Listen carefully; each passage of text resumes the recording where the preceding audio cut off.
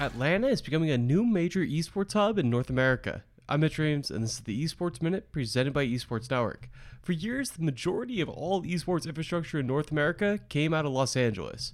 New York has a few companies, of course, Valve is in Seattle, and Vegas has hosted plenty of events, but generally, LA has been and still is the place to be. But as esports have grown, different cities are getting into the mix.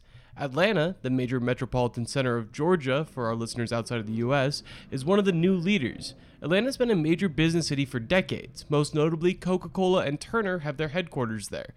But Atlanta's push into becoming an esports city is relatively recent. It started with the Atlanta Esports Ventures, a VC firm owned by Cox Communications, who are also based in Atlanta. AEV bought into Activision Blizzard's franchise leagues with the Atlanta Reign and Overwatch and the Atlanta FaZe and Call of Duty.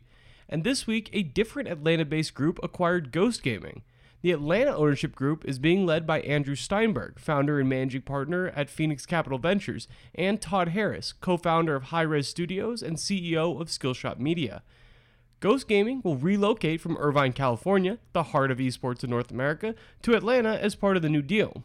Ghost is best known for the organization's Fortnite team, although many of the high-profile players that made Ghost a household name, like Bizzle, Aiden, and Threefo, have left the org over the last year. They still have a Fortnite roster, as well as a Rocket League team, a Smite team, and a long list of content creators, but none of their current people are as high-profile as those three.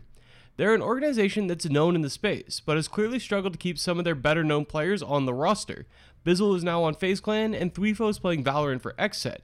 Aiden is still a free agent, and seems to be enjoying that. He came on the Esports Network podcast right after leaving Ghost last April. I'll link that show below, but on it, he said he had no intention of joining a new org right away, and clearly he meant it.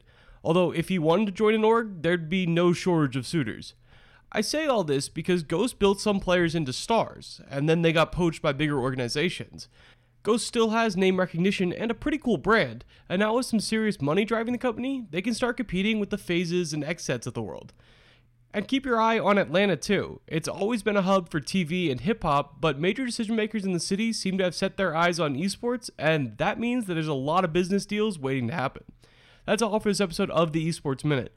As always, I'll be back on Monday with the top esports story of the day in just a few minutes.